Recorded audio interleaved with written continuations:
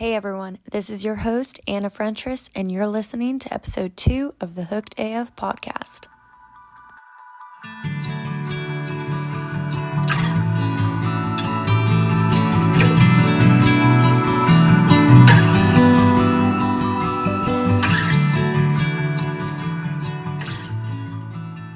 Thank you so much for tuning in. My guest today is my dear friend, business partner, and go-to brunch babe, Alexa Stoia, where we cover all things from being homeschooled, social media pros and cons, quitting all of our jobs, owning six-figure businesses, renovating houses, and so much more. It all starts right now. So, February 25th. Current events, top stories from Apple News. Ukrainians resist Russian onslaught as tanks and planes dig deeper toward Kiev. Children and belongings in tow. Ukrainians throng borders fleeing Russian invasion. Why the U.S. won't send troops to Ukraine. Biden. I do not like this headline. Biden taps Ketanji Brown Jackson for the Supreme Court. Taps? I don't know. Oh, here we go. Over a foot of snow could fall in the Northeast as winter storm affects millions. Oh, glad we're not in the Northeast and we're headed to 85 degrees. Yeah, dude. I mean, and even trending stories. Nothing's good. Kentucky politician's daughter shot and killed during home invasion at family's mansion. Wow. So we've got blizzards, we've got murder, and we have World War III. Yeah, so so I don't know how to say that. February 25th, really going well for all of us, to say the least. So, today I'm here with Alexa Stoia. Most of you probably know her as Alexa Johnson. However, she just recently got married earlier this year in Mexico.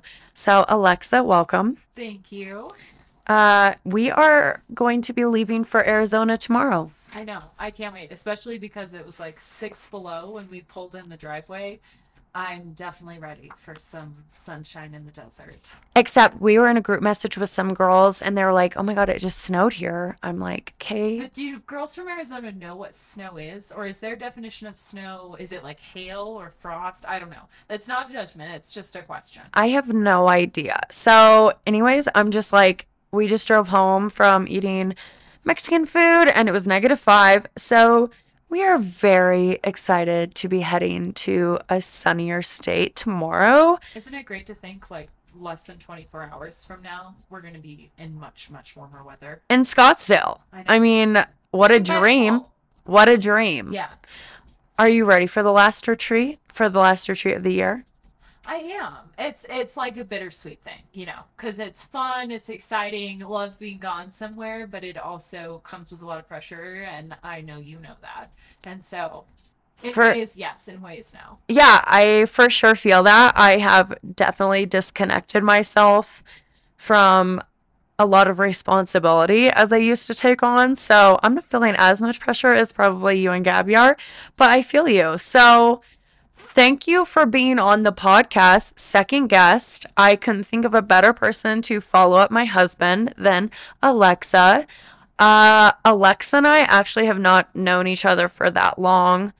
Only a few years, really. And you were still running High Country Pride.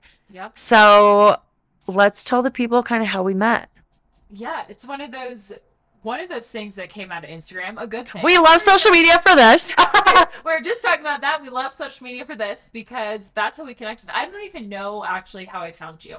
I feel like maybe it was you had done a shoot with somebody, because this was actually pre-Hooked AF as we know Hooked AF. Yeah, I turned to Anastasia, or I went from Anastasia Frentress to Hooked AF like last year. Mm-hmm. Your content was your engagement photos, your bridal shower. Yeah, that's it. Just gotten married when we met. So that was just over like a year and a half ago. Yeah, that was like Instagrams or my Instagram. So pretty crazy. Yeah. And I can't even think of how I got in contact with you. I feel like you did a shoot with somebody, or maybe you wanted to feature it in your magazine or something. Oh yeah, that's it. I think I saw your florist post Taylor. Yep. I think I saw her post about your wedding. And so I wanted to connect with you because you were someone in the mountains, local to me, that had a beautiful ranch wedding. And that was the sort of content I was looking for when I was doing high country brides. I wanted mountain weddings. Yes. And now here we are. I am literally in Alexa's wedding upcoming later this year in Vail, Colorado. I was born there. And so, yeah, I was born in Vail. Can you believe My that? brother was too. I'm such white trash, and I'm like, was born in Vail. I always tell my parents, my dad always laughs. He says, if you are to have a baby anywhere, make sure it's in Vail because the dads get a suite. Yeah. And he said he had surf and turf while Mama was after she pushed out me. And I was like, what a freaking dream, That's dude. funny that your dad had surf and turf because my mom tells it when she had my brother because he was born in Vail. And she said the first thing that she demanded was a chocolate shake and a Big Mac from McDonald's. And so I guess it maybe wasn't as bougie. That is so funny. Yeah, my dad was like, well, this just goes to show you how bougie Vale was because the second kid, my brother, was born in Frisco. So must not have been too special. No. So, as we all know, on Hooked AF, we like to bring it back to the very beginning. So, where are you from? And let's talk about that. Yeah. So I call myself from Colorado. I tell people I am so I grew up in Breckenridge. I live in Silverthorne, all part of just what we call Summit or Summit County now. I'm one of those people that snobbily calls myself a native, although I don't claim it too hard. But truthfully, I was actually born in Minnesota. Okay. And that's where Where my at? family's from. Coon Rapids. People tell me I can't say that because it seems racist. But Yeah, where like is that? Because my mom I have so much family in Duluth. I think we've already talked about this, but way up north. Yeah, how crazy. So this was just like, it's a little bit north of Minneapolis and St. Paul. Okay, so a few hours away from Duluth. Yeah. South so of Duluth. It's farther Okay. south. But still right there in the middle of all the lakes, as everywhere, I guess, in Minnesota is. But the state of 10,000 lakes. I should know some geography. Yeah, so I was born in Coon Rapids, Minnesota, and my parents lived there. I lived there until I was about 2.5, and then they moved out here with me. So good memories in Minnesota for you. I actually have a couple of like odd memories. So we had this beautiful house on a lake, and it had an iron spiral staircase. And I don't know if it's from an old picture or if it's actually in my memory, but I can vividly think of that iron spiral staircase in our house. And it's probably from a picture, but I have that memory. And that's kind of it, other than the more recent memories I had years going back to what was at one time home. So okay, so then after that you guys moved to Silverthorne. we moved to Breckenridge. Oh, Breckenridge. Okay. Yeah. So Breckenridge was where I actually grew up. And so for those that are not familiar, Breckenridge, Frisco, Silverthorne, Dillon, anything I'm missing? Keystone, all in the kind of the same area, big ski town. It used to not be that way. So we used to have Keystone, Vail, Copper Mountain, Breck as kind of the ski resorts. Now it has turned into this tourism capital of Colorado, everyone escaping to the mountains. So, so then after Breck, you guys moved outside of Silverthorne. Yes? Yeah. So when I graduated high school, my parents moved about 45 minutes north of where I grew up. And so that is just outside of Silverthorne now. And that is still where they're at. And now I have a house in Silverthorne. So even though I left for a little while, came right on back, as a lot of people that are from the area or grew up in the area eventually do. Yeah, same sister. So describe your family. Oh, my family. Yeah, I know you have another brother. So describe your parents and your brother to us. I'll sidetrack a little to tell you that my husband comes from what I would consider a non-traditional family, and then mine is like the ultra-traditional family. Okay. So my parents have been married for, I think, close to 35 years now. One boy, one girl. It's kind of the all-American story. My parents are fantastic. We have always been a close family and we have a great relationship. I am ultra a daddy's girl for sure. And my dad, And what is your dad's name? Todd. Okay. My dad, Todd, and my mom, Janelle, and my brother, Corey. Okay. And so my dad, Todd, and when we lived in Minnesota, he was a home builder, and then he came and got into real estate, and he has kind of been my business inspiration as someone who really does things he's passionate about and kind of paves his own way. My mom is like the ultra Martha Stewart that I aspire to be in life. She's amazing at planning. She's a great cook. She keeps a gorgeous house. She was an interior designer. She's just like everything that my homemaker heart aspires to be. And then my brother is 5 years younger than I am. He's a sophomore at University of Wyoming studying. Go Pokes. That's right. Go Pokes. I'm a CSU Ram, but I no longer associate. So now I say go Pokes. But he's studying construction management, and it's kind of the classic tale of like, we did not get along as kids, but he is definitely my pal now as we've gotten older. And I just like to see what he's up to in life. Yeah, I feel like that's such a weird thing as like two siblings, because my brother is like 18 months younger than me. Trace and Jeff, correct me if I'm wrong. But we hated each other. Yeah. I mean, like, literally, we were total opposite. Mm-hmm. We would be the kids that were like, we would fight, and I would be pissed if he didn't feed the horses, feed the steers, whatever. We'd throw pitchforks at each other, and now we're like best friends. I mean, it's like so weird how that works. Yeah. I don't know if you're brother and you have the same relationship, but it's almost like you both mature, and you're like, wait a minute, like... Yeah. We don't have to compete. Like, we love each other. Yeah. Our parents love us the same. Like, Yeah. what were we doing? Yeah. No, I think that was absolutely how it was. And I think for us, it was actually the difference in age that was kind of weird. And also, I don't know if it's an older sibling thing or just a girl thing, maybe, but I was super independent, much more quiet. And he was a typical boy, typical younger brother. Just wild. Wild. Mm-hmm. Absolutely wild. And he drove me insane. And we were homeschooled together at the same time. And so that drove us crazy because he was wild. And I just wanted to get things done so that I could ride my horse, go out and play, do other things. And that was like a big barrier for us for a long time. But then I think quite a bit of separation later and a lot of growing up. And now it's like he's my best friend. Did you guys enjoy being homeschooled? I actually did, because I was always like the ultra independent learner. And once I figured out that if I could do all of my schoolwork, one whole day's worth of schoolwork in like an hour and a half at 5 o'clock in the morning, that meant I had an entire day to do whatever I wanted to do. And so for me and my personality, it worked like a dream. Because I have always been a super independent person, independent learner. I like to do work on my own.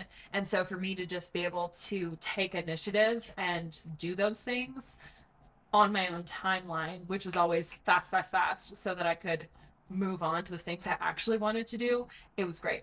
For him, it took a little more hand-holding, a little more coaching. And I think that's just typical boy. Yeah. I mean, like, just even... boys in general, boys in like younger adolescence to high school, they don't want to be in school. No. They want to be playing. They want to be using their hands. They want to be doing all these things. And it's like, just like homeschool, girls just like, we're like, we want to excel. We want to be the best. And we're going to push ourselves because why not? And we want to be better than our sibling. Yeah. But what are some pros and cons, do you think, of homeschooling or that you dealt with, would you say? I guess I'll do cons first, because I take the approach, I think the pros, at least in my life, significantly outweigh the cons. Usually do, yeah. The cons, I don't have a big circle of friends. And I think about that, and it's maybe something that started then, maybe something in my personality, but I keep a much tighter knit group of people. Less is more. Yeah. Whereas my husband, he has these friends that he has taken through life with him. They went to kindergarten, elementary school, high school, college together. They were roommates. And they're still there. And I don't have any of those lasting people in my life. I mean, you and I are like best friends. You're one of 3 girls in my wedding, and we met a year and a half ago. Yeah. And are just like the best of friends. And so I think I do not in any way consider myself like antisocial, but definitely just the group of people that I surrounded myself with was definitely a lot smaller. Well, and like just me going to public school, like I have friends that I have went to school with since I was in preschool. Yeah. I'm not saying that 10 of my girlfriends that I met in preschool are my friends still, because that's definitely not true. Yeah. However, it's like I felt like I was like going to public school, I was like able to distinguish, okay, these are the kind of people I want to hang around, Yeah. and these are the kind of people I do not want to hang around. Yeah. So I feel like being in your situation, you're like, okay, I want to make friends, but I'm not really sure who I really get along with right now. And it's tough, but Yeah. it's almost like I would homeschool my kids right now if I had them. Oh, 100%.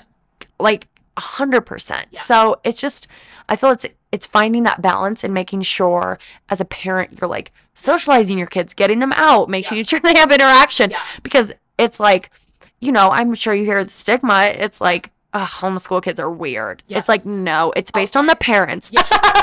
If your parents suck, you're gonna be weird. I will totally say that is probably the biggest con of homeschooling, of being homeschooled, is that you always have to explain yourself, because people always ask for me, sure. they're always like, oh, what was that like? Oh, were you weird? Were you a weird kid? Like, oh, and people love to then be like, oh, that's why you don't have many friends. It's like, no, I'm just more particular because I don't feel the need to be in a large social group, because I value You're good taught friendships. independence. Yes. Yeah. And so I think that is a big con, is that even when you apply for jobs, or when you write scholarships, sometimes people have questions. They're like, what? Wait a second, tell me about that. And it creates this kind of negative stigma. But a pro of it, kind of what you were just alluding to, was you do have to be sure you're still doing activities and getting out there. And the cool thing about, I think it's the entire state of Colorado, if not, it's Summit County or some of the mountain regions, but you have this ability to be involved in sports and activities and classes, even if you are homeschooled. So I played sports with public schools all through growing up. So I was homeschooled from 6th grade on. Okay. So in middle school and high school, I still did sports with the public schools. I still did extracurricular activities. So I still had a lot of that social interaction. Mm-hmm. Yeah, exactly. I had a lot of that interaction without having the mundane part that I didn't care about, which was the 8 to 3 classes all day. And so on top of that too, definitely probably one of the biggest pros is that time was totally flexible for us. We used to ski in the middle of the week. I had a job from the time I was like 13 years old. I mean, we were constantly doing things as a family. We had a cabin that we traveled to. We just had all this freedom and flexibility. And I definitely look at my life now and the things that I desire and look back and go, oh yeah, that's what shaped that. That's what put me on this path to say, I love my time, and I love my time at my disposal, that no one else is dictating it. Do you think growing up in a different place than Silverthorne or Colorado while being homeschooled would have changed like any of those things? Like, I mean, we are blessed to live in Colorado, have all of these outdoor activities, extracurriculars, everything. And I can't imagine living in like a boring state where you can just go ride your bike. I mean, I think that's where kind of the stigma comes from. Yeah. As like, oh, they never leave their house. Whereas it's like, for us, every single homeschool kid that I went to school with took completely normal. Yeah. Because they were skiing, they were playing the sports, they were outside, they were in 4-H.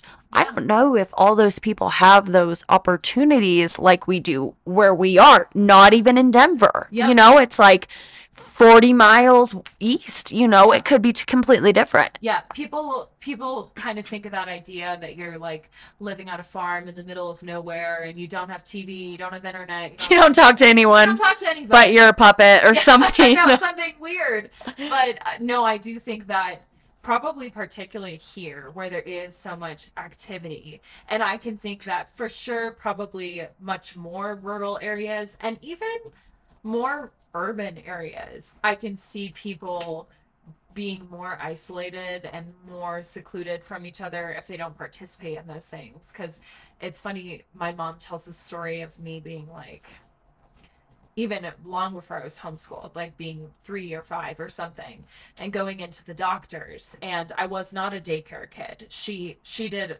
all of our daycare, my mom did, until we started going to school.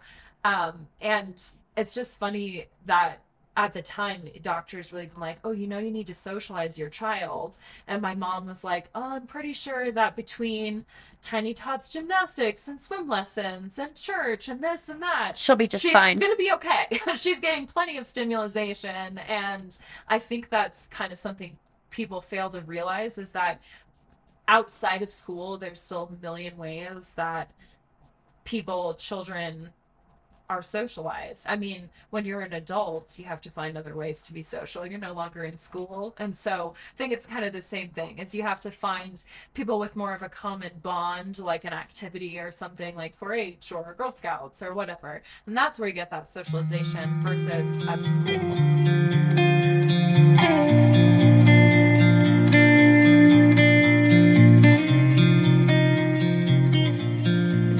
Diving into a deeper question.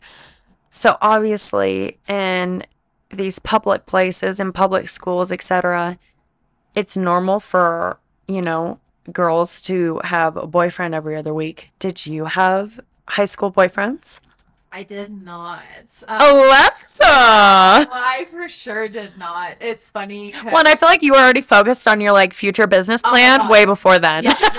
No, seriously. I mean, if you're like, I'm not going to marry anyone right now that I meet right now. I'm focusing on my 6-figure career. That's right. No, if you asked 12-year-old me, I don't know what business plan I had at the time, but I think I was a Girl Scout and we had an entrepreneurship badge or course or something, and I was probably working on that, and I was for sure that I was gonna just be totally single forever, that I would just live my life happily, blissfully unaware of anybody else. Because I for sure did not have any high school boyfriends. Me and my girlfriends went to prom junior and senior year, by ourselves. I was for sure not the one to have boyfriends. I already had plans. I was focused. If you would have seen 12, 13, 14, 15-year-old me, it was like the same person. I could have sat here and had this conversation with you at that age. Did you have any celebrity crushes? I literally remember me when Justin Bieber and Taylor Lautner came out in Shark Boy and Twilight.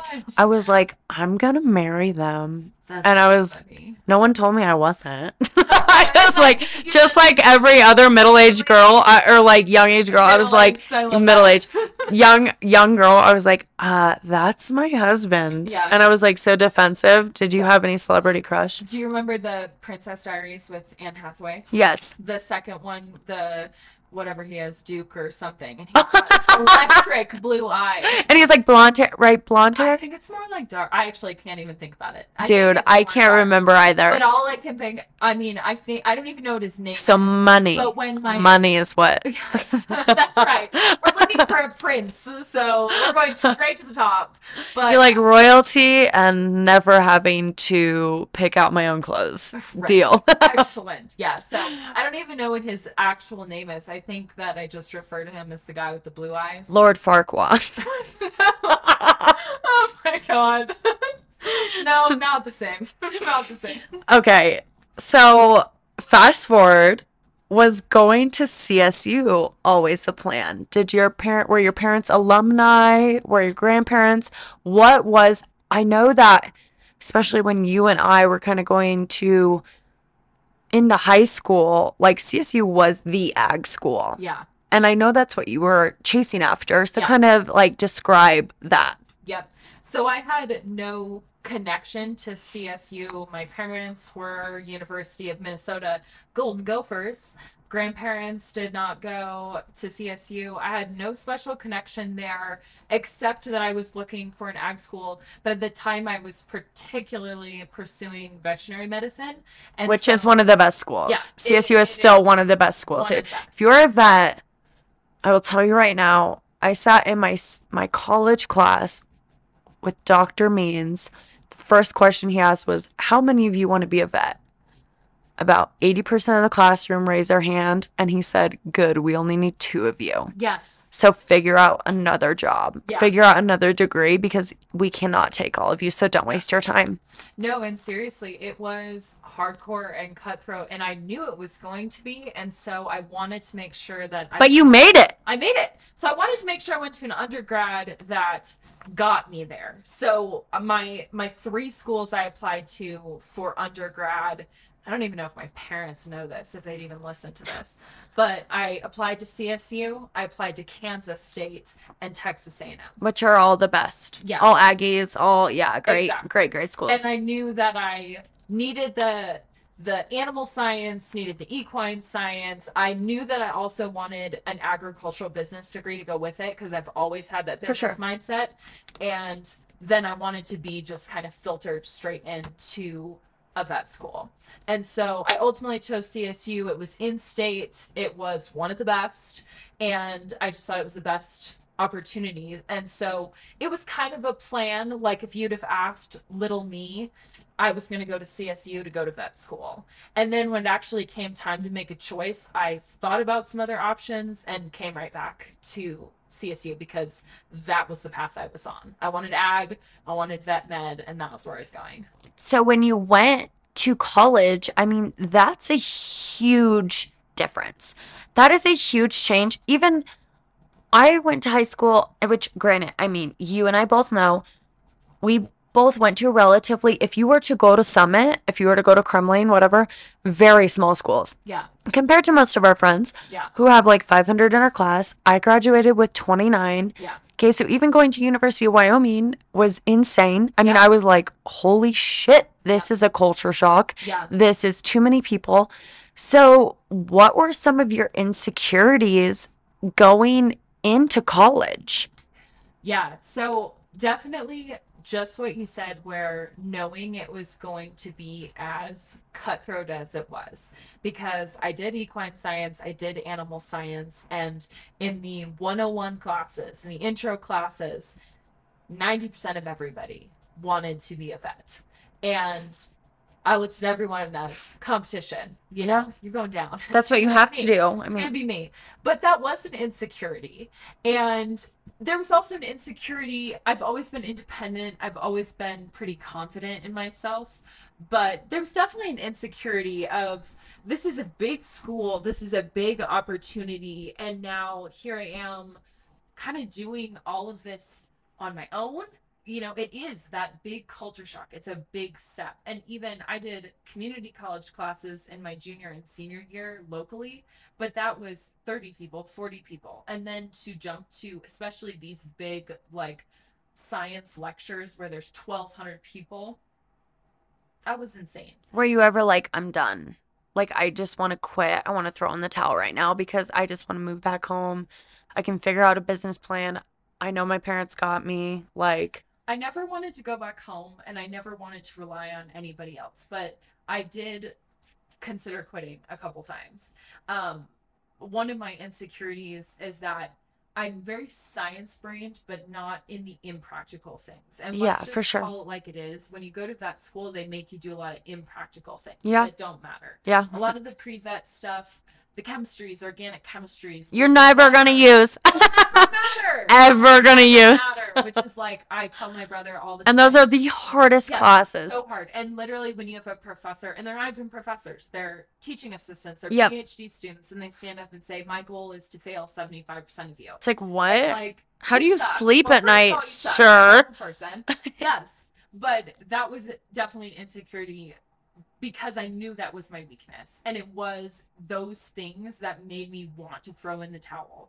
And just some things you encounter. And when you get out there in the world, whether it's in college or in a career, and you face opposition where for one reason or another, someone is just against you. I had one professor and it was in like an anatomy class. And I was a good student. I loved school. I loved to learn. But I can just recall he was so demeaning and so mean to me.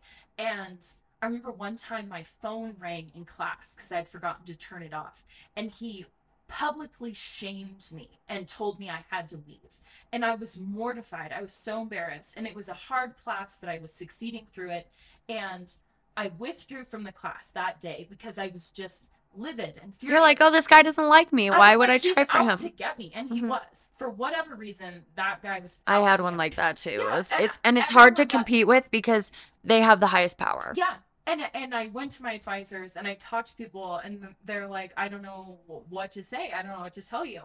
And I think that was a moment that I was like, I'm not cut out for this. I am not mean enough for this. Yeah. And that was definitely a big thing in the school process. And then probably the thing that did actually make me quit was my internship that made me live the day-to-day life. And I called it my 22/7 job because we'd literally work for 20 to 22 hours a day and go home and basically nap. And that was intense and awful. And that's when it was like, I've reached wit's end. And my next question was like, you didn't continue to be a vet. So what did that make you feel like when you were like, oh my God, I just spent so much blood and tears, crying, so much stress, everything, and I don't even want to freaking do this anymore. Yeah. What was that feeling like? And then like moving forward from that? Yeah. It's a really hard thing to do. And I'm one of those When you're not a quitter. No. And I come from a family where you don't quit anything. You ever. suffer through it, yeah. You suffer through it. It doesn't matter if you hate it. It doesn't matter if you suck at it. You do not quit anything ever. That is my family. We have these intensely high standards, and I'm grateful that we did, but it also holds you to this like deep emotional connection to everything where you're so afraid of failing people.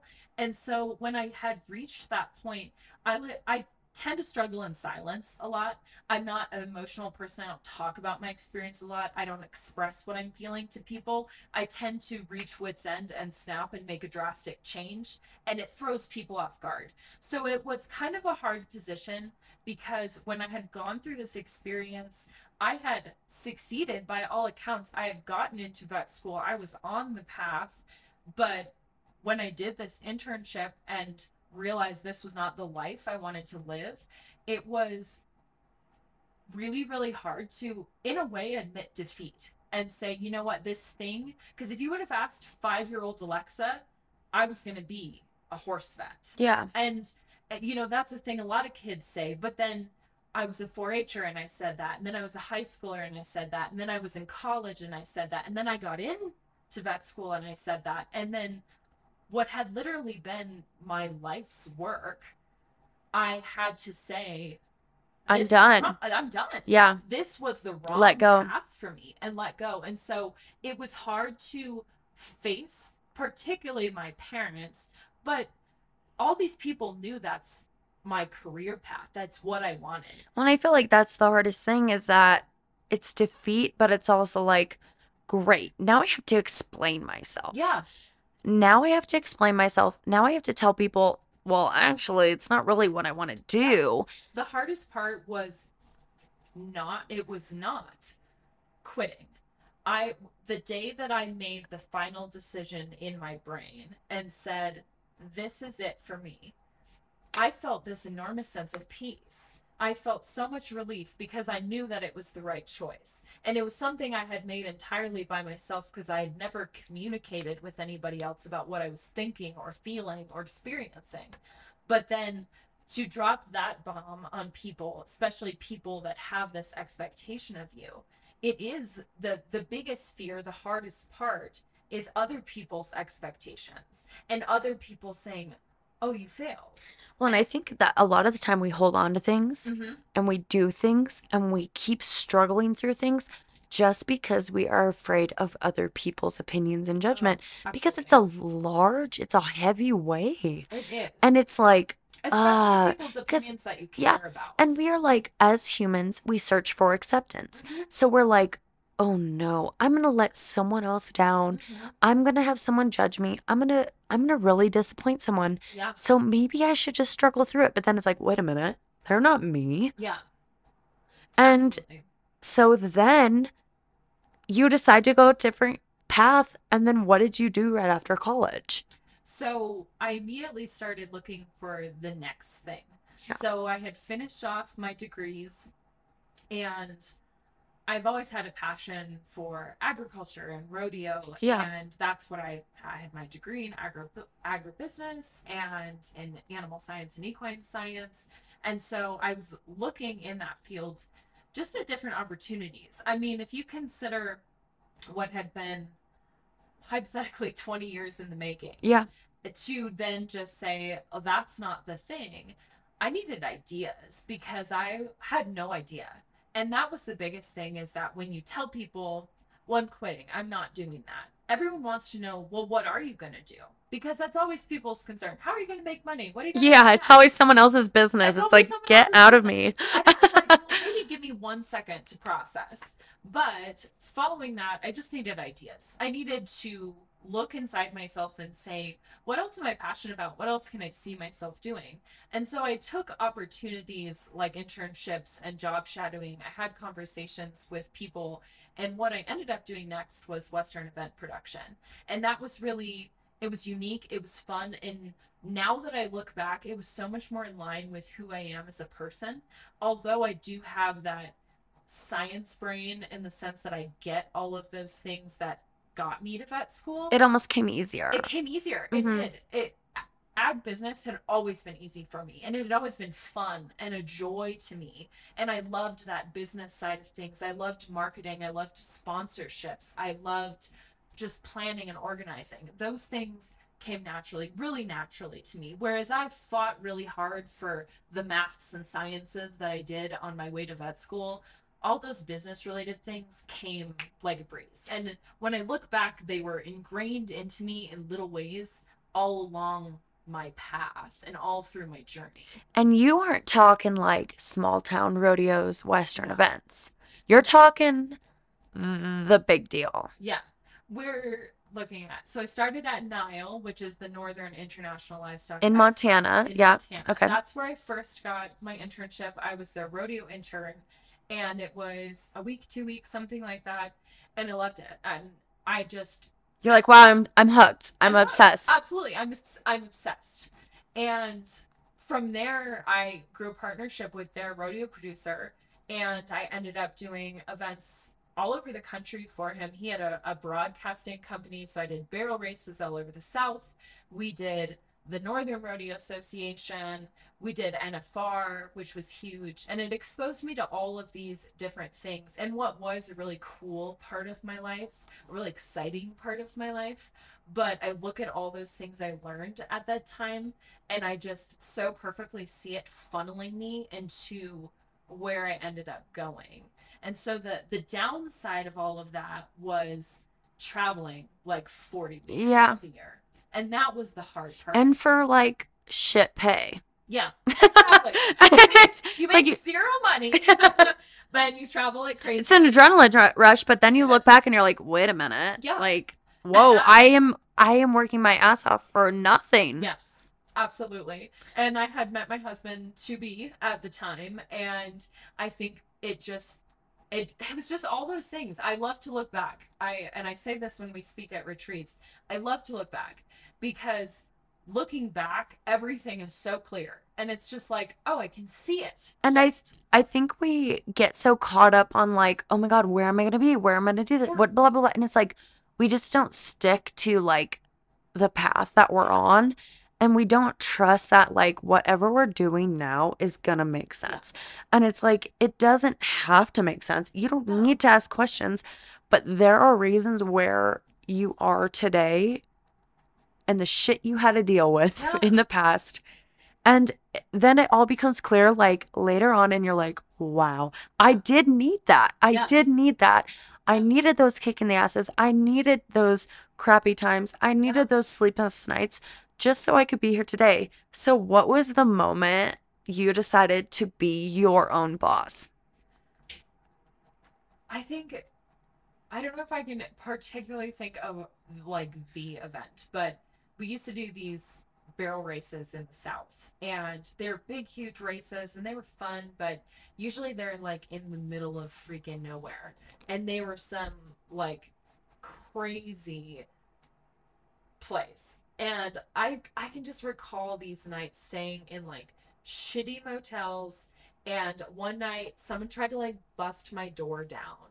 And I just remember having like the worst experience at that event. I was in Knoxville, Tennessee. That's where it was. Now that I can think One of my scariest moments was in Jackson, Mississippi for the for like a snaffle bit thing or something like that. That's a sketchy place. Yeah, so yeah.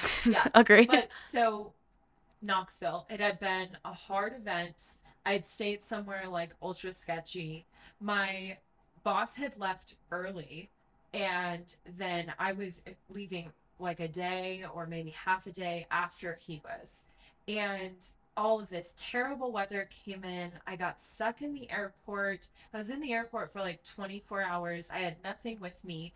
And it's so funny. I had kind of forgotten this until you asked this, but I remember talking to my dad on the phone, and I was just dads. I was just in tears. They're always like, "Well, I could have told you that." Yes, I know. And it was like it was finally his time to like state his piece, and he was like, I think it's time for you to come home, and I think it's time for you to consider being home more. And I was so ready because and people tell you not to make decisions at emotional moments, but I think that's when you're most true to yourself. You're not trying to hold anything down. It's like when you're at your biggest low is when you're actually really at your biggest high. And it's like this crazy surreal feeling is like, oh my God, it all freaking makes sense right now. It's amazing how like cognizant you are of yourself in bad moments. And I find that for myself, especially if you don't talk about it and you don't communicate it, you spend so much time processing your own emotions that when it finally comes out to other people or verbally, you're so certain. And so I remember right there in the Knoxville airport, 24 hours into this hell travel day, talking to my dad, thinking, this is kind of it for me.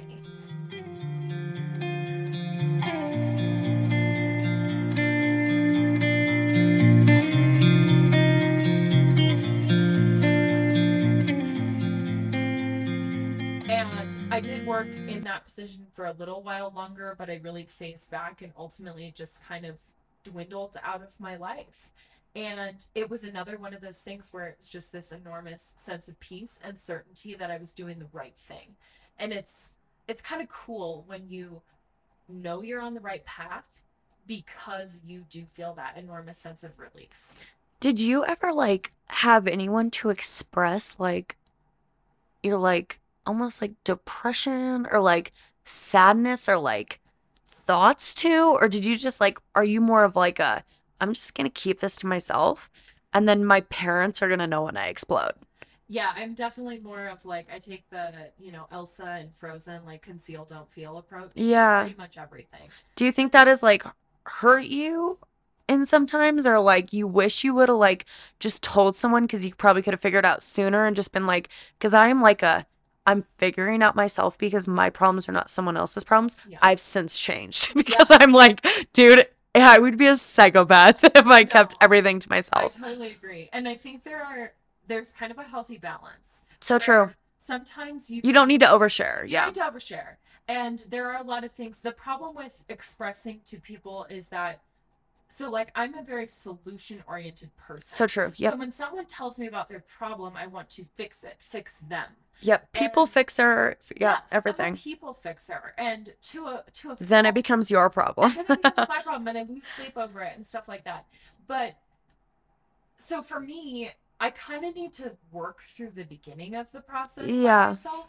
And I absolutely agree that I have changed my ways, especially since Matt and I got together, because he's a communicator. You have to communicate. Yeah. I mean, like, in relationships, especially, it's like, oh my God, I can't imagine if I just, like, sat here and didn't say anything that, like, pissed me off about Greg and vice versa. I could not imagine for him to just, like, keep it in and be like, oh my God, we would literally hate each other. I think about, like, all the things I did. I lived alone in college. I went on this internship and worked pretty much by myself.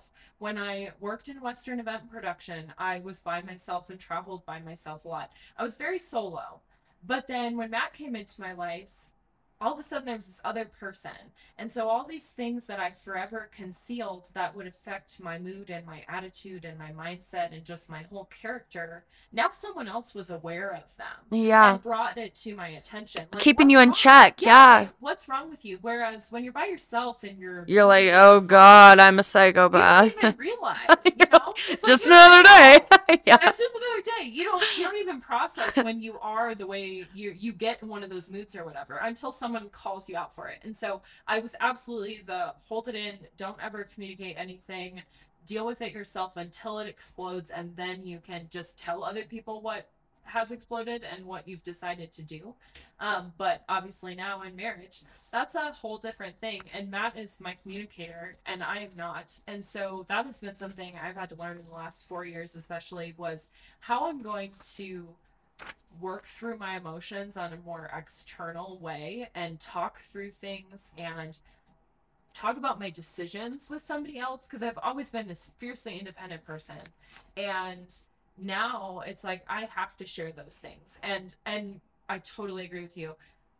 I kind of need it. It's a good thing. It's a good thing I have been forced to externalize it, and that someone else calls me out for my bullshit too, because then he can see when I am struggling or when I'm processing, and he pulls it out of me and forces it and says, you need to talk about this. You need to process this in a healthy adult way, which is not at all how I used to handle things. Well, and it's like we are just talking about at dinner. It's like you cannot.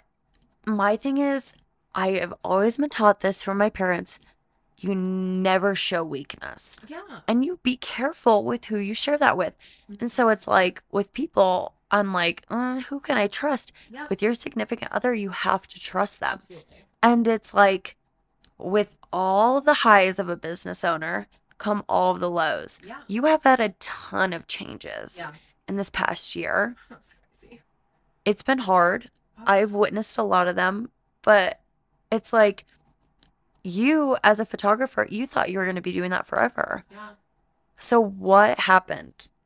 So to give the people listening a background, after Western events, so I've always had a little dabble in photography, but after Western events, and I knew I wanted to be my own boss, I just immediately fell into photography because it's an easy thing, and everyone and their mom does photography. There's no barrier to entry. It's super simple, and I was good at it. Actually, I had, I think, quite a talent for it. And then ultimately ended up in wedding photography because it was the piece of it that I really enjoyed. It was, and the moneymaker. It was the moneymaker too, and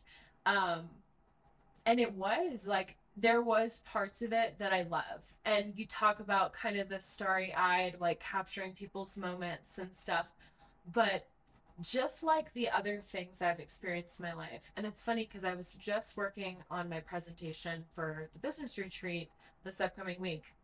I was working on it today, and kind of my introduction of myself, I tell people that at this point in my business, in my life, I prioritize those sacred things. And for me, what is sacred is my family, aka my marriage, my joy, and my peace. And I look at the steps along the way, and I can say, that stole my joy, that stole my peace, that stole my time away from my family. And so it's like I've slowly been ticking off the boxes of the things that took those sacred things away from me. And it's taken trial and error, for me to recognize that I needed to leave certain things behind, even when it was my own fault. Wedding photography absolutely has the opportunity to be a thriving, joyful business for somebody. But the way that I ran it, I did it wrong. I went against all the things that I teach. Your morals, your values, Yeah. because location, I became where you disliked. live, Yeah. where, and it's like, for anyone out there listening, like, money is not everything Yeah. when it becomes part of your happiness. Yeah. And Absolutely. if it threatens your happiness, get out. Because when I say you were so sad Oh my and you were gosh. crying and you were like, oh my God, Alexa's one of the most amazing people for everyone listening. But it's like when people threaten that Yeah. and make you question who you are, it's like, whoa. Yeah. You It's like, and these people don't even know yeah. you. Think about like leaving a wedding, which is supposed to be this like joyful, beautiful thing, in tears, time after time, driving home in the car, just bawling because you felt so disaligned, so disconnected. You knew you were in the wrong place. And not just because I wasn't fulfilled in my work or I wasn't charging enough or whatever, but because I felt so distant from my purpose, from my morals, from my people.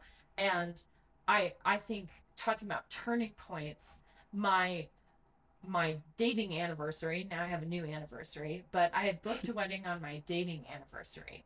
And I swear to God, I'll never do it again. And hold me accountable because you put that on the podcast. I will.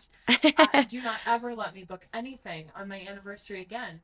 And Matt and I are flexible. We're easy. We're not, high maintenance, where it's like, it's fine. If Valentine's Day turns into a work day, Valentine's Day can be the 15th or whatever. But I booked a wedding on our dating anniversary, and it was the worst wedding I've ever done. I was so disaligned from the people. Their guests were awful. They treated the couple like crap. The couple didn't even like each other. It was honestly one of the worst experiences. And you did it for money. And I did it for money. I absolutely did. Because I was so excited to see this thriving business. But thriving only means thriving when it actually is. It was a money producing business, but it was not a thriving business because my soul got sucked right out of it. Because I broke every principle I had ever set for myself. I went against everything I have ever taught in a business conference, in a retreat, in a mentorship call. I was not seeking my ideal clients and my ideal clients only, and it became this joyless, peace stealing thing. And I think it was specifically after that one that I just like, I had a meltdown. And I was like, I can't believe that I sacrificed something so much more important for this. Well, and at that point, you're no longer creating, you're just showing up. Yeah. And I didn't, and truth be told, I didn't care anymore. You're like, fuck it. I'm just here to snap photos. Exactly. Be present, and that's it. And that's not a photographer. That's not, and you knew, you're like, this is not my values, my morals. This is not what I built this business off of. I need to get out. Absolutely. And you did. You had weddings lined up this year, and you were like, I would not feel morally correct if I did this. I cannot do this for my relationship, for the sake of my well-being. Yeah. I can't do this. And you took a huge hit because you refunded everyone. Yep. You moved on. And so, like, what are you doing now? What is your next business? Because I know you're married now. We'll talk about that next. But you're married now. Yeah. And you guys have huge plans moving forward with new businesses. Yeah. Businesses and growing businesses will always be a part of my life. And it's funny because actually this morning, my mother, bless her heart, told me, can you figure out your life while you're at the next retreat? And I was like, thanks, Mom. But truth be told, quitting has become a motif of my life because it is a part of my alignment and my growth with what matters. What is my favorite quote, Alexa? Fail fast and fail often. That's when you know she's my best friend. Seriously, though, it's like yeah. people are so afraid. They're so And afraid. especially as, I'm not trying to pull this card, but as women, Yes. it's like Yes. we are so afraid of what other people might think. Mm-hmm. And it's like we stick through things just to do it because we don't want anyone to think bad. I'm like, you guys, if you knew how many college classes I almost failed, if you knew how many businesses I threw out the window, my retreat that I'm going to next week, we leave tomorrow, Saturday. Don't even know the day. This 26th, maybe? Is it the 26th? I think it's Sure. 26th. 26th. This is my last retreat for this year. Fail fast, fail often. Yeah. This retreat, people would mark probably as a failure. I'm like, next step. Yeah, This is the absolutely. next chapter. I love that. And it's like, so many people focus on that. And it's like, failures get us to what we are going to do next. Yes. And if you are not failing, you are not growing. Yes. And it's like, so with that, with you losing your photography business, whatever, moving forward, you are now growing onto so much bigger things. Yes. I 100% agree. I was actually listening to another podcast, a real estate podcast, which I'm sure you'll get to because that's a big motif of our life now. But they were saying some studies showed that 67% of people are terrified of change. I don't know how they got that, but just to think that, 2/3 of people are so scared to make a change. And that's why there's so many unhappy people in the world, I think. And so They've been at the same job for 30 years. Yeah, exactly. I could not do that. It's such an old-fashioned way of thinking to think that you can't change things up, to think that you can't start new and start fresh at any age, at any point. It's such an old school way of working that you somehow need to lock into your career right after college or in college and continue on that path no matter what, get your benefits, get your pension, retire, and die. I'm probably not allowed to say that, but that's how people live. You're allowed to say everything you want. Great. And that makes me Such a comfy chair. So sorry. Well, quick note, my Target charge just one. Only one of I two. ordered two. One came in tonight right before we were about to leave to dinner, and I chose this one because I didn't think it was going to be as comfy, which that chair that you are in is relatively just as comfy. But anyways, I am chilling, and this is like I'm sitting on a sheep. It does look like you're sitting on a sheep. I literally am sitting on a sheep, and it's freaking fantastic. So, yeah. Keep going. Sorry, I interrupted. Yeah, I'm just like, wow, I'm comfy. This sheepy goodness. Wow, it's sheep. This is good. Holy sheep. Holy sheep. This is super good. But honestly, it's like people, it's such an old fashioned way of thinking to think that you can't change things. If you're unhappy, if you're not satisfied, if it's not meeting you where you're at, if your business isn't serving you, if you're not living to your full potential, if you're not living your dream life. And so what I look at is all these changes along the way are just things that have continued to direct me toward the things that matter most. And I don't think that I'm going to have it figured out like my mom hopes. I think that I will forever be changing and growing and revising because I love change. I love new things. I love to grow and build things. I love to learn. And I think that is such a part of who I am as a person. I think it's such a part of my life. And I'm excited for what comes next. So your question was what comes next? And talking about all the things that led you along the way, even going all the way back to when I was in college or younger, I loved to help people, to guide people. I was part of like a stewardship program in college where I helped freshman students plan their classes and set goals and learn extracurriculars and things like that. And then I have been mentoring people as I had this financially successful photography business. And so now I just continue to pull that out and say, this is what I've learned, the good, the bad, and the ugly. And let me show you how you can build successful, profitable businesses, but to also maintain your sanity in the process, because that was something that I struggled with. And so now I can speak to the truth of that and say it can easily take your sanity away. Yeah. And you have to prioritize what matters to you, whatever that is. You have to hold it in a sacred place and prioritize it. And so right now I'm focusing on this educational portion of my business, and I'm really excited to take a much more relaxed approach to it, you know, and I know we're going to talk about marriage here in a second, but there's something about this phase of life that makes me want to sit in my cozy sheep chair and just take a breath, because I feel like since day one I've just been hustling and hustling. Well, and putting so much pressure on yourself. Yeah. And it's like finding your soulmate Yeah. to also do that with. Yeah. Because you and Matt are going to be doing this together. Yeah.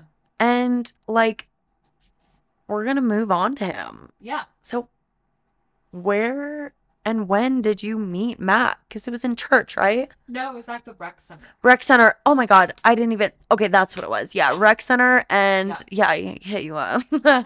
It's like, ooh, girl. Hi, girl. Talk about the out of the blue things in this world. So actually, there are family and friend connections between Matt and I. So his mom is good friends with one of my mom's best friends, and for years and years, that friend had told my mom, I have the perfect guy for Alexa. I have the perfect guy for Alexa.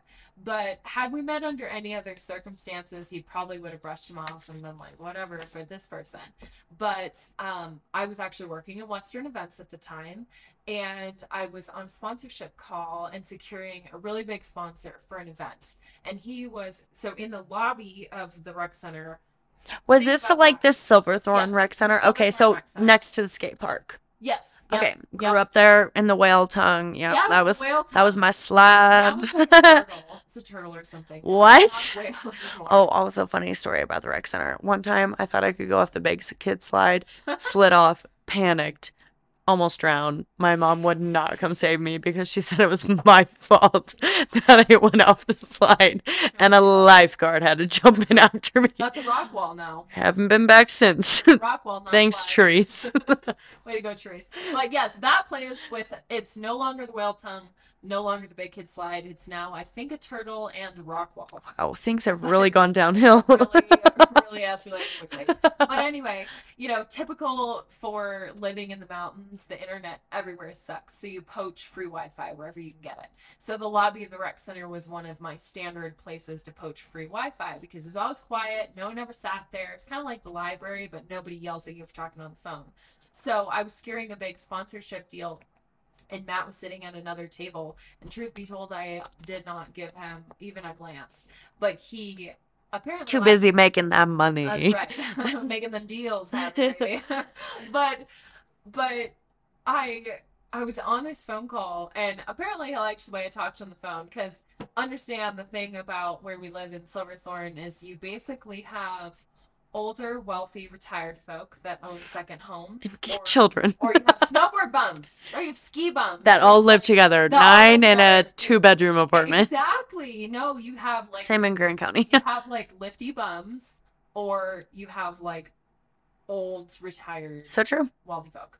And there's a very, very, very small population of people that don't fall into one of those two categories.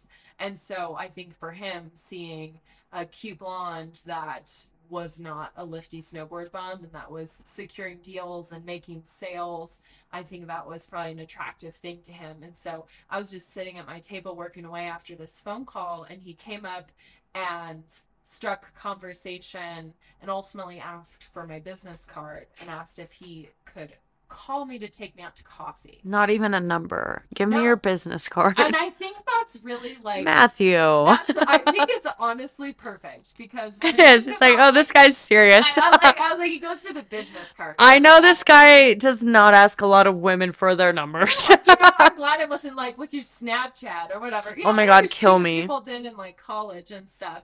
You know, I'm really glad that it was... You know, hey, what's your number? You know, no, it was, can I have your business card? How very funny. Professional. And I liked that. But then anyway, so a couple days later, we had a coffee date in town, and that's kind of it. We've been inseparable ever since. I think we went on about a date a day from then on, and here we are, almost. I think it's been more than 3.5 years now. So what was it like? Kind of a deep question. Like, I know your parents are pretty religious. Yeah. And what was it like, bringing Matt in? I don't know. I cannot remember this, but did you guys live together before No. marriage? No, we Okay. didn't. But we're always together. Yes. Were they worried? Were they ever like, I know he's older. Alexa and Matt have like 8 to 10 year difference. Yeah, 9. Yep. 9 years, right in the middle. Yep. And look at me. And so, did they have some concerns? Your parents are great, so I'm not but I'm sure there was like some, are you sure on this? Or I feel like Matt was actually the concerned one, not me. he's like, are your parents good with this? Or seriously, like, so Matt was a realtor, my dad is a realtor, so he found his number. You marry your dad. Yeah. Literally, not like that, but you literally marry your dad. He is very much like my dad, which is great because I love my dad and I think he's a great, great man.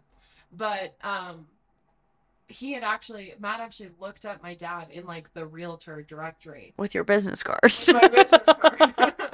And he actually looked him up, and he took him out for coffee. Matt took my dad out and was like, hey, I just want to make sure this is okay. And Matt, for being from a very non-traditional family, is a traditional man to a T. I think he like strives for that because he like was missing that. Yes, he really was. And you were like, I don't want it. I don't want that. And so it was like, in many ways, I'm not. You were like, I saw that, I loved it, but I don't want that. Like almost like a good girl going after like a bad boy. You're like, I don't want that. I was like, come on now, come on. I mean, I've done. Don't even ask for permission. Just come on. I've done traditional my whole life. It's like, come on, let's move on.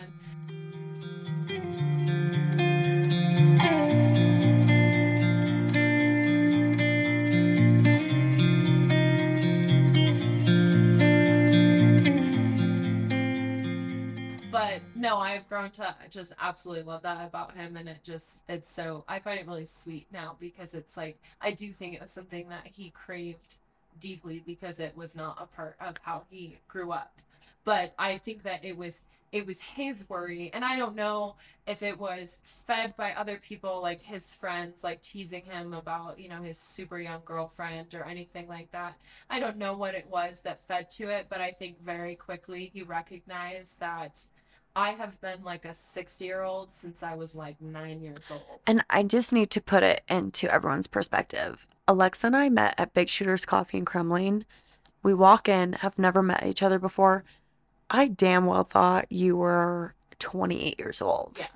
And you are 25, 24? 24. 24.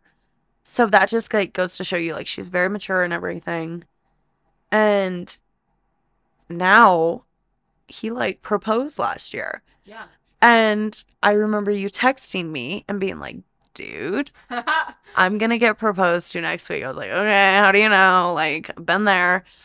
And I ruined it every single time, so don't be me.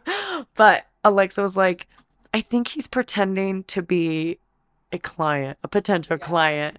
So like, tell that story because it's like so cute. But you knew, but you were also like, it was such a surreal moment. Yeah. I'm either gonna have to make you cut this part out, or I just won't let Matt listen because I haven't told him that I knew. I mean, the poor thing, he had like all these surprises and every single one got ruined. Well, it's not even like you knew. It was like you were so suspicious, and I was like, "Oh, you know? Oh, he is for sure." Yeah, there was some things. So like so he had set it up as a client that wanted his proposal shot photographed. And the location he had picked was like a secret spot of mine. And I was kind of like, wow, I didn't know anyone knew this. And then out of morbid curiosity, I looked up the name of the person. And the only person I could find, I happened to check Instagram. And when Matt had come up with this name, he had looked on Facebook. So had I looked on Facebook, I would have just bypassed it because he was a real person that lived in the county with a girlfriend and a dog. But I did not look on Facebook. I looked on Instagram, and Instagram told me that the only person by this name had been a pitcher for the Miami baseball team or some Florida baseball team. And so I assumed that Matt, being originally from Florida, had come up with this name because it was a baseball pitcher. And so that was my first suspicion. And then on top of the location, I was like super suspicious about the whole situation, and then kind of questioned some other things along the way and realized I think this is what's happening here, especially once we got to the day of, because I was a little under the weather. I wasn't feeling very well. And Matt was like super sketchy about it because he was so perky and I was not meeting him on that level. And he was like, so we were buying a townhouse at the same time. And so it was a Monday. And he was like, to celebrate closing on the townhouse, let's go out tonight after your shoot. And he's like, just dress nice for your shoot and I'll pick you up right after. And so that was a little sketchy, a little suspicious. And then I just got a little more morbidly curious about the whole situation. And I was kind of like, well, how nice should I dress? So I kind of tried to pry him along, and I ultimately kind of figured it out and was pretty certain what was happening. But then I was 100% certain because when you drive up to the spot where he proposed, it's like a 3-minute walk from where you park the car. But the guy he had hired to actually take photos of our proposal was someone that we know from church, and he had a new truck, but I had seen him the week before with this new truck, and he was certain that I didn't know it was his truck, but in fact I did. And so I knew at the parking lot that this was it, and that's what he was going to do. But I wasn't sure what to do with myself. I was like, should I still carry my camera down there, my backpack, as if I was actually going to, as if I didn't know? And so I did. So I knew I was getting proposed to and came trotting down the path with my camera in hand and my backpack. And there was roses down the trail. And then when I finally see him, he was standing there with our dog.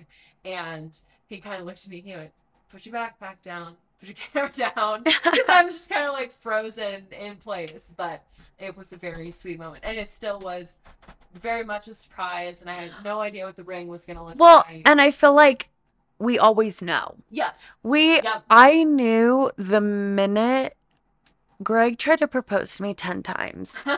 And I ruined it every single time. Yeah. And then I was like, 4th of July, he was acting weird. And I was like, oh, it's definitely going to happen. You know, it's just like, just because they just act weird. It's not like they're cheating on me, kind of weird. It's like, they are nervous. They are... I probably photographed like 40 different proposals, and there has not been a single one where they didn't know. At least at some point. Or something made them certain of it. Because, like, they always, when guys get really nervous, they usually get called out because they're acting weird. So, like, and they're like, oh, no, not at all. Yeah. And then they blush. They were hiking down the trail, and she asked him why he was being such an asshole.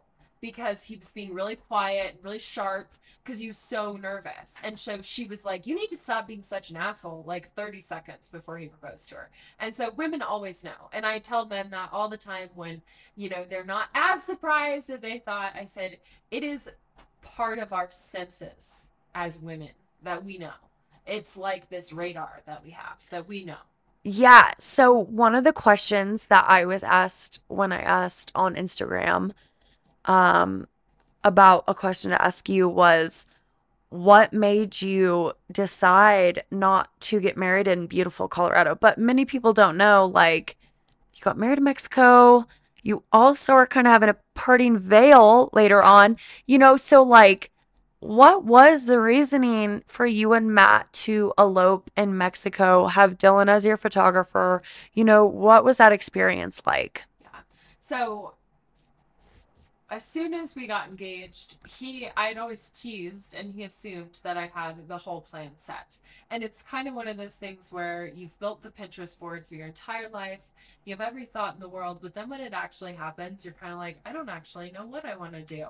And so, based on the time of year, it was too late to do something soon, but we knew we wanted to get married because we were just super excited, but we also wanted to celebrate with all of our friends and family. So we kind of went back and forth, do we sign the paperwork? Do we do the big party? Do we do a small party? What do we do? And there's so many thoughts that go into it. But fortunately, we have the ability, we have the funds that we were able to do a little bit of both. And so we decided to elope. And so we got legally married in Colorado by signing the paperwork, and then did more of a symbolic ceremony just for us because it was just the two of us in Mexico. So we had actually planned a trip to Hawaii the week that we went to Mexico to elope. We'd had that trip planned for a while. And based on Hawaii being kind of closed down and lots of restrictions and stuff, we decided we didn't want to go to Hawaii.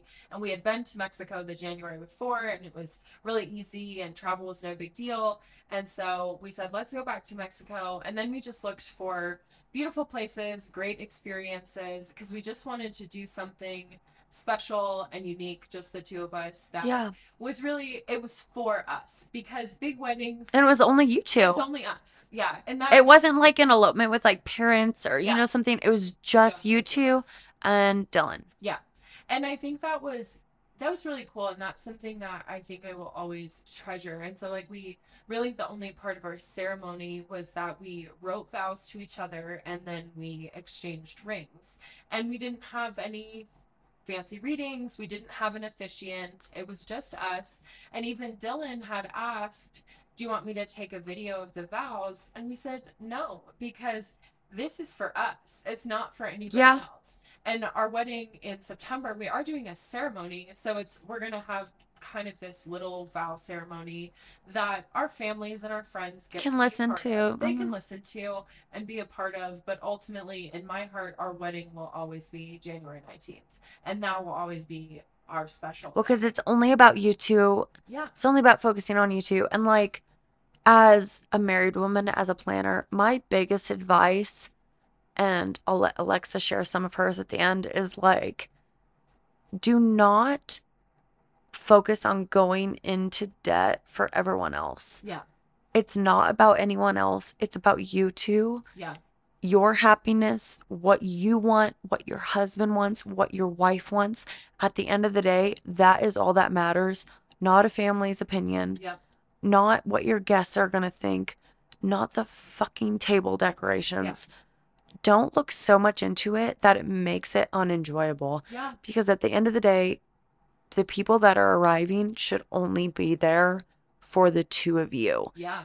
And it's I think people put so much pressure on to be these Pinterest weddings, yes, to be these big weddings that are in magazines. And it's do not do that if you do not want to. Yeah. If you want to, freaking go for it. Yeah. I did it. It's but that's what is it's so much pressure. And I feel it should be such an enjoyable thing. Yes. And people are oh my God, I'm so stressed. I'm so annoyed. And it's why? Yeah. You are putting too much stress on yourself because of the thoughts of other people. And what is your biggest piece of advice for people getting married? It is not about the wedding.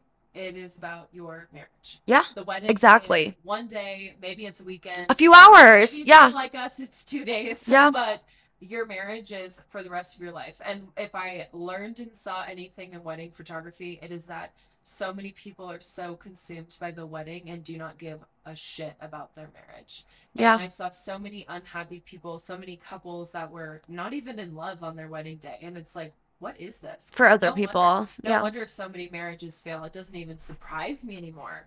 And so my biggest thing is that you need to focus on your marriage, not your wedding. And then to second what you say, it is not about other people. It doesn't matter what your parents say, what your in-laws say, what your planner might say, or your friends. It's about you. There are a million different thoughts and ideas. And I've had some people be negative about the fact that we eloped and then we're having another wedding. They're well, that's stupid. It's why? If we want if we want to do it, it doesn't matter. So if you want to have a wedding a month, fine, do whatever you want. If you want to just do something, the two of you, then do it. If you want If you're gonna go to the courthouse, do it. yeah, if you want to do the huge bash, just do it. But it needs to be about what you guys want. And we're fortunate to have the circumstance where we get to do both, because we did do truly what we wanted. And then this next one is just, it's about celebrating. It's about being with our family and friends. And we do get to honor our families by letting them be a part of it. And so we are turning the focus back to other people in a sense, but still I told myself I'd be super low key and I wouldn't care about anything for the September wedding. And I am very relaxed, not at all stressed, because nothing bothers it. It's not a big deal no matter what happens. But it is still about us. It is still about Matt and I, even though we are including and honoring lots of our friends and family. At the end of the day, it's still about us. Yeah. And I'm not letting go of that. I told myself that we can let it be more about them. It's like, no, it's still about us. And so this is your opportunity to be selfish, 100%. And it's not truly selfish, because it should be about you. And a lot of people love to make it about them. So let it be about you. And also don't worry about trends and things like that. It's always changing. And it's always changing, and people love to just like copy what they see. There are also so many talented people out there. You don't have to pick the name in wedding photography. Anyone can do it. Yeah. And, pick people that you actually want to work with. And that's what I found for this September wedding, is like, I'm only picking people who I'm actually excited are going to hang out for the night. Pick people that can be your friends. Exactly. Like, because those are the people that are going to make it enjoyable and everything. Yeah. So, like, with marriage, what has changed? Since you've gotten married, what has changed? You guys bought a house. We bought a house. Yeah. So that was pre-marriage. So we closed on that when we got engaged. And so we were quick between engagement and elopement. And that was exciting too. It was fast paced and busy, because we've been. But you don't have to plan all the big things. We don't have to plan all the big things, and even planning the big things, people that are all like stressed out. I'm like, goodness gracious, you must. Maybe we're just ultra type A, Anna, because I really don't think it's a big deal. I mean, I've got almost everything done, and our September wedding is like, what, 7 months from now? Well, all I told myself, everyone else, and like my brides, because I'm a planner, is listen.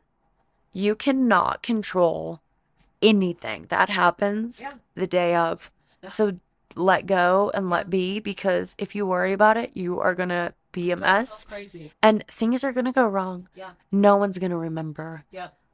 I had so much shit go wrong at my wedding, and I was like, oh, I don't even remember it. No one else noticed it, because they were all having a blast. Yep. They were all just happy to be there. So it's like, if you just relax and just know that, like, at the end of the day, your significant other is going to be at the end of the aisle, and you get to love them and be married to them, that should be all that matters, not what freaking Grandma Karen thinks. Exactly. But back to your question, what's changed with marriage? Sometimes it feels like everything is different, and sometimes it feels like nothing is different, because I feel like Matt and I have had a very, I don't want to say easy, as if there's not problems, but being with him has always been easy, and marriage feels not easy in the fact that it's like you don't have to put any work into it. But effortless. Effortless, in the sense that it's like, I know this is how it was meant to be, because it's exactly what I always wanted, and it's exactly what I pictured, and it's a cool thought to just know that this person is like stuck with you forever. And we tease each other and say, you're so stupid, you fell for it, you fell for my tricks, and I fooled you into marriage, big dummy. And when we tease each other about that every day, but I think it's kind of like a little joy to us to be like, we did it. Yeah. We made it.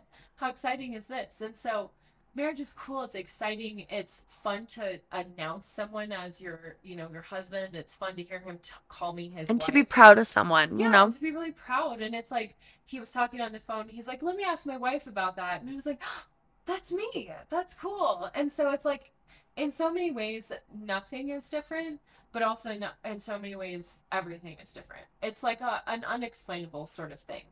And so something that polar opposite, something that you absolutely love, like Matt, we're going to go on to something that you absolutely dislike, except for one thing. Are we talking about social media? Social media. Oh, I knew it. As soon as you said something you dislike, or polar opposite, I was like, if I love Matt, what do I loathe?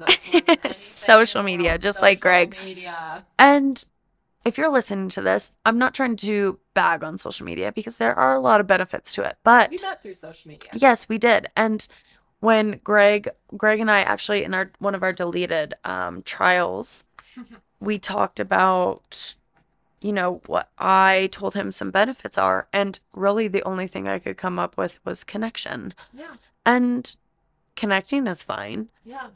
But there is a big problem with social media these days. Absolutely. And you and I talk about it. I would say, you could disagree with me. I would say the biggest thing about social media is if you are running a business, you do not own it. Oh, yeah. And we talked about this at dinner. Yep. It can be taken away from you at any time. Yep. So, discuss how that affects your business model, what you teach, kind of some things you think about, and then pros and cons of social media. So I'll start with pros and cons. And I told you earlier, I like to start with cons. So it's always better to end with positives. Better Didn't we learn that in business school? Where did we learn that? I learned that in college. Exactly. It's like, let me talk about the negatives. Yes, and then we'll bring it back to the positives. Unfortunately, unlike other things, I can think of a lot of cons. Same here. Social media, I think, has created a series monsters. I'm just kidding. Seriously, but little monsters. One of the biggest things is a serious lack of contentment, because people look at other people's lives, which are perfectly curated. There it is. Perfectly curated to their feeds, perfectly made to look as they intend, whether it has to do with their fashion, their business, their home, their life, Photoshop, their kids, whatever it has to, their fitness, whatever it has to do with, whatever they're using social media for. Everyone's trying to represent their best self, especially when you're running a business, I think. And I think that although people do like to at least claim that they're putting some authenticity out there, and some people are, there's a lot of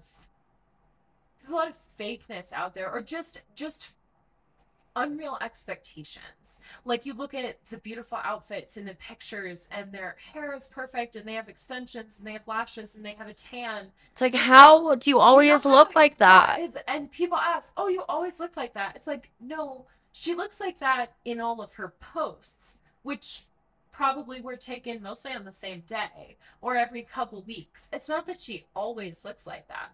But then people get this expectation, well, I should always look like that too. I need my hair always. I think it drives major insecurities and major issues within women's body image, because Photoshop is a huge thing. Yeah. I know damn well I do not look great every single day, and I'm not going to show it, because it's like, there is someone in my mind. I always think there is someone out there watching me, expecting me to show up as myself. Yeah. And myself is number one, but it's also other people. And it's like, I think you and I had this conversation. How exhausting must it be to be fake as fuck on the internet, to keep up with that, and then you meet them in person, you're like, wow, you are the most boring, bitchiest person I've ever met in my life. Yeah, I absolutely agree. And so I think same with business, though. This isn't just influencers, guys. No. This is like, we're talking about all things social media. Yeah. And it's a huge issue. So more cons, and then we'll get into pros. I think those are some of the biggest, but then let me switch it to the business side and say that a major con of social media is that you don't own it. And I think people fail to realize that, because the number of people I talk to, the number of times at retreats or in conversations I have, that people just want to talk about social media. Well, I need to grow my following. Well, I need content. Well, I don't know what my Pinterest strategy or my Instagram strategy. It's like, who are those? Who of those people are your customers? And it's like, Alexa and I literally just both flipped our hands at each other. I love nada. As if there's a camera. I forget. I talk with my hands a lot and forget. Me too. I'm Italian, so I'm all over the place. And we both just. Alexa and I know I promised to record these things, but her and I both look like shit right now. So better not. But we both were like, just looked at each other with a very blank look. Yeah. Because no one. I mean, it's like, it's exhausting. It is. And I think that is something, what frustrates me is that, and this can be true across all angles. It can be true about business. It can be true about how you look. It can be true about a million other things. But people put so much stake in social media. Whether it's, oh, well, she has 10,000 followers and I have 8,000. Well, who cares? Who's making more money? At the end of the day, that's what drives successful businesses. Bitch. It's me, heifer. So, that's the answer. But I hate that people put so much stock in their metrics on social media, because what all these people fail to realize is you can be gone like that between a hacker, a shutdown, a shadow ban, whatever. You can be done. And if all of your followers and customers and fans and potential clients exist on social media, and especially if you don't have anything else and have never told them, hey, if you're not following me here on Instagram, you can find me on my website. If you have never driven people to another place, you're screwed. If your account disappeared, those people will forget you. They might spend a little bit of time being like, where did that person go? I wonder if she's on LinkedIn. Maybe I can find her. I don't know.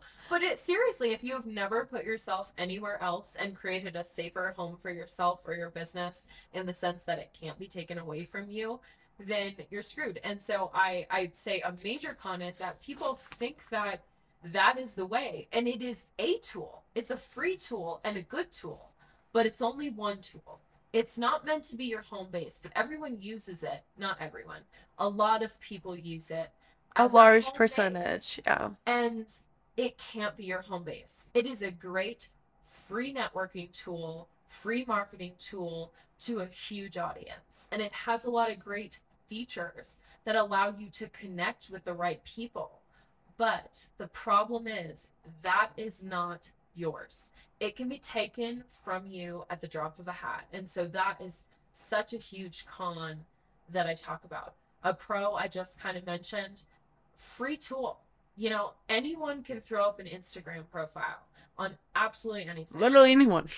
Even hackers. Maybe that's a con too. But it's easy. It's free. You reach a ton of people. It has a lot of resources and tools that can connect you. It has an algorithm that learns what you're interacting with, what you like, and brings those people to you. So I was just looking at your bio optimization page, and you're talking about if you interact with Western fashion influencers, it's going to bring you Western fashion influencers. And then if you like them, it's going to connect you to other people. And so it's a trifecta. I mean, it's like a little ripple effect. Exactly. And so it does have that ability to connect you to all these different people, which is a cool thing. And it is a mass marketing tool that is enormously available and easy to you.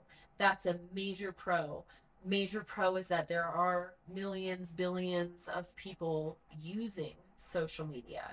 And whether that's, define your social media, TikTok, Instagram, Facebook, whatever you want, what platforms you want to use, you can reach pretty much any demographic on one of those platforms. And so it is useful, I would say, in almost any business model, in almost any industry, for almost any demographic. So with the Savvy Stoias, how would you say you guys are promoting or educating your clients with social media? And how are you also improving their abilities off of social media? Because I know that is very important. Yeah. Multimedia marketing, so many other things, developing your SEOs, making sure you are on Google My Business, like kind of explain why that is important for these business owners. I'd love to talk about multimedia marketing, multi-platform marketing, call it whatever you will, but ultimately it's the same. It's getting your business on all these different places.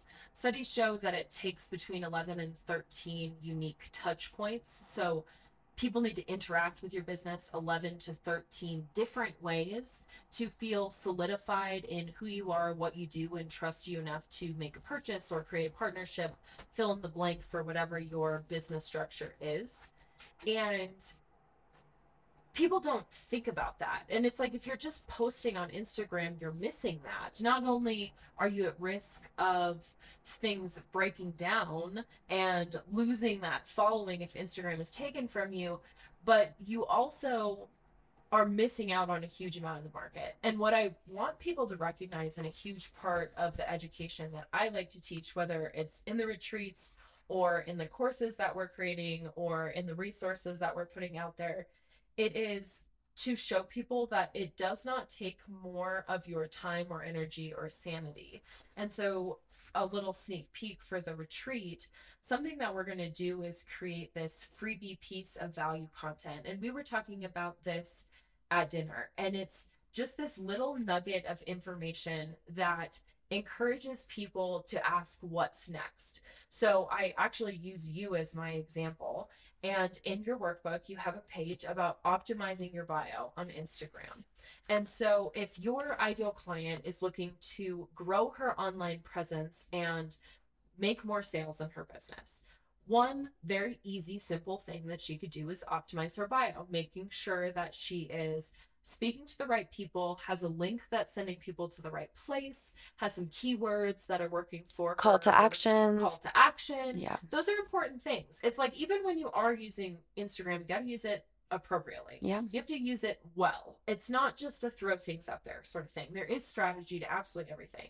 And so what you can do is create this little freebie piece of value content, but then I'm challenging people in 1 hour or less from that freebie that they're going to make. This little nugget of information. So for you, it was a 1-page PDF on bio optimization with a little blank worksheet to go with it to give people some info on how to write a good Instagram bio. So that is a quick, easy thing for you to teach. And does it take anything away from your business? No, it doesn't take anything away from your business to share that nugget. No competition. There's no competition. And so you can share that with people without it taking anything away. But when someone utilizes that and looks at it and says, wow, this is really valuable information, they trust you and they get the sense that you're the expert. And credibility. So now, it gives you credibility. And so now they're going to ask what's next. And so then if you sold the entire workbook, they might be more willing to pay for the entire workbook.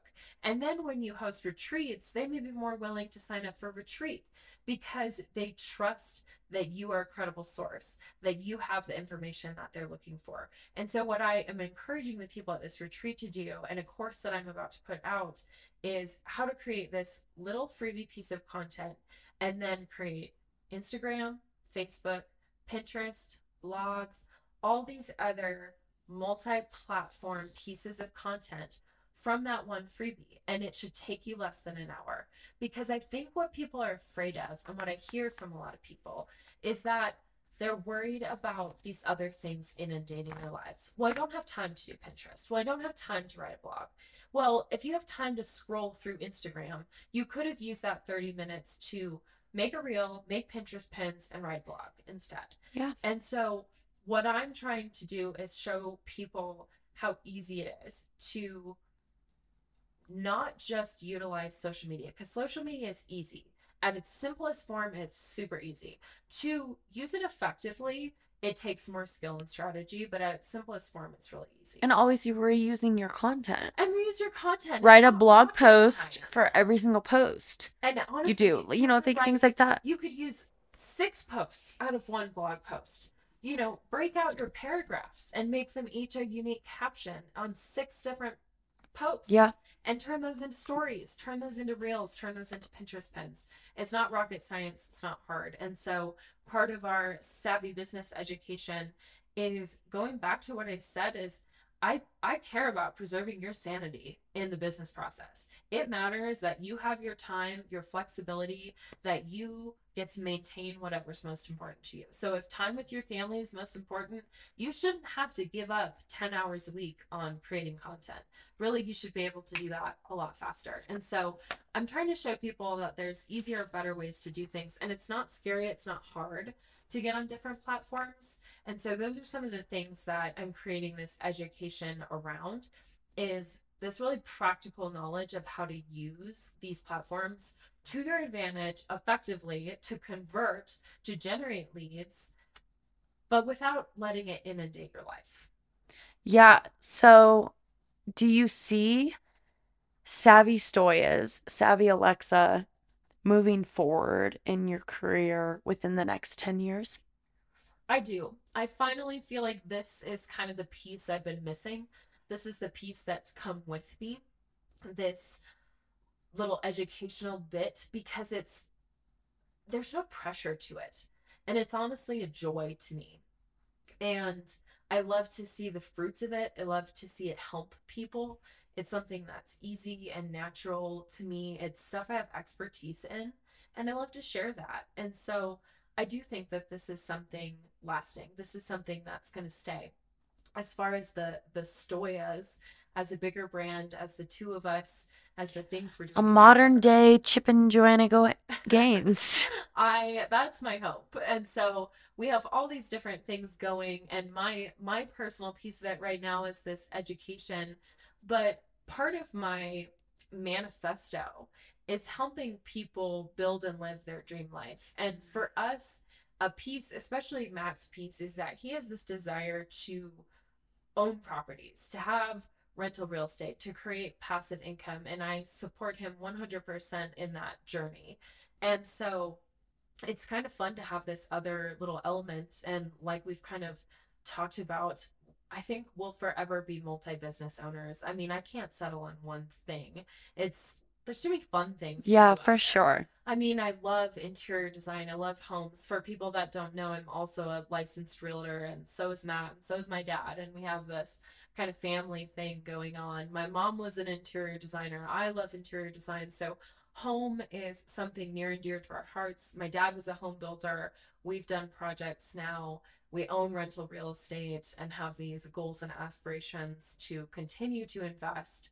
And I think that it's just a cool little piece that fits in with our whole savvy brand, is that we get to show people the possibilities. And I really I have this little tagline on my bio that says explore the possibilities. Yeah. And I really love that, because I think that sometimes it's hard for people to get out of their own head and just realize it's possible. It's like we live in, well, nothing is impossible. No, of course not. And we live in a really expensive place, but it's like we were able to become investors, to flip houses, to own rental real estate, even in this hard spot. And we used our other businesses to finance that, and then they reciprocate back.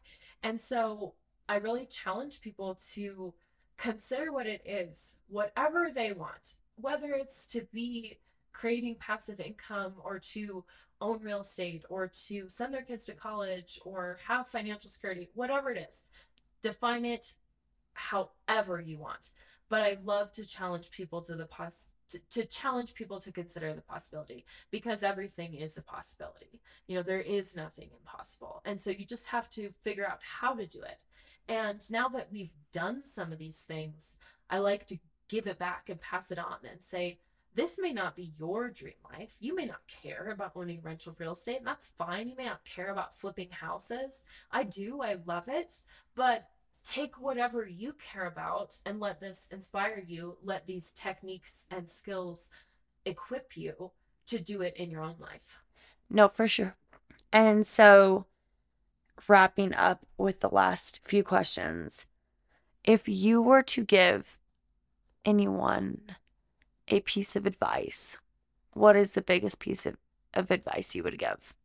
This seems a little silly, but my truthful answer is just do you. Because there are so many thoughts and opinions, even from people that mean well. And I look back and think of even the pushback I got from the people that cared most, like my family, when I made drastic decisions. And you have to be confident in yourself and your decisions and know that you are capable. And ultimately, I hate the false confidence thing. You just buck it up, Gotta be a little cocky. buck it up and be a little cocky, by God, and just do it because no one's going to do it for you. And so speak confidently, act confidently, behave confidently, make decisions confidently. If you feel certain of yourself, then freaking do it.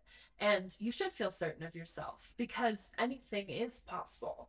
And so I think people just need to take ownership of their own lives and say, if I want blank, I'm going to do blank. And I think that's really a big thing. And so not only are you responsible for making the decisions and taking the action against all odds, but you also have to get out of your own stinking way and just do it. What is something you're proud of yourself for doing? I'm proud of myself for making the hard decisions against other people's opinions. I just read a quote today and it said, the hardest decision, there will always be hard decisions, but the biggest decision you make is making the decision. Yes. And it is hard, and there are hard decisions. And I look back on all the things we've talked about and all the journeys and steps along the way, and I've made a lot of those hard decisions. But at the end of the day, you just got to make them. I think too many people spend time in this in between zone. And they worry about what everyone else will think. They worry about what will and happen. want other validation from others. Yep. And ultimately, you just have to move forward. You just have to make the decision. And I am proud of myself for the fact that I do just make the decisions and that I'm also able to just make things work. And when I set my mind to something, I'm just going to do it. And it doesn't matter if someone's done it or if it makes sense or if it seems impossible or if it's far-fetched or if other people get it. It just doesn't matter. You just go on and do it. Absolutely. So, Alexa Stoia, when you go on to whatever life is after this, what is the mark you hope to leave on the world? I hope to leave people behind that are passionately living their lives, that they are, I love to use this expression in my business, but equipped and empowered to live a life that they love because life is too damn short to not enjoy it. It's too short to not be living in your purpose.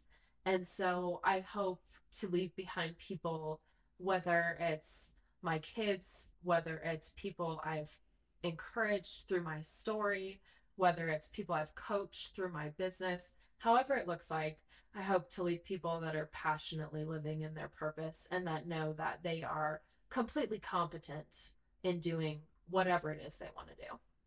I absolutely love that. Is there anything else you want to mention? No, thank you for having me on your podcast. Only to tell people as we grow the Savvy brand, you can follow me at savvy.alexa on Instagram, Facebook, and Pinterest. And savvyalexa.com is my home on the web and where I like to hang out. And this was such an honor and a privilege. And I can't wait because I am going to come back and I'm going to interview you. Oh, goodness. Because even the host. We'll be episode 50. No, we're not waiting that long. Well, thank you so much. I hope everyone feels just as inspired as I always am. Of course, you're a great friend, great influence, everything. And now we hit the road to Arizona. Bring on the sunshine. And literally, I feel like we're not going to be leaving at 6, but No, I don't even know what time it is, but I know this was longer Do you than want an to hour. do you want to guess what time it is? 12:07. 12:12. Oh, I was close. That was wow, because she has not looked at her phone the whole time. No. Thank you all so much for listening. Remember to hit that subscribe button and leave 5 stars. No idea how it helps, but it does. If you love this episode, please DM me at HookedAF on Instagram, and I'll see you all next week.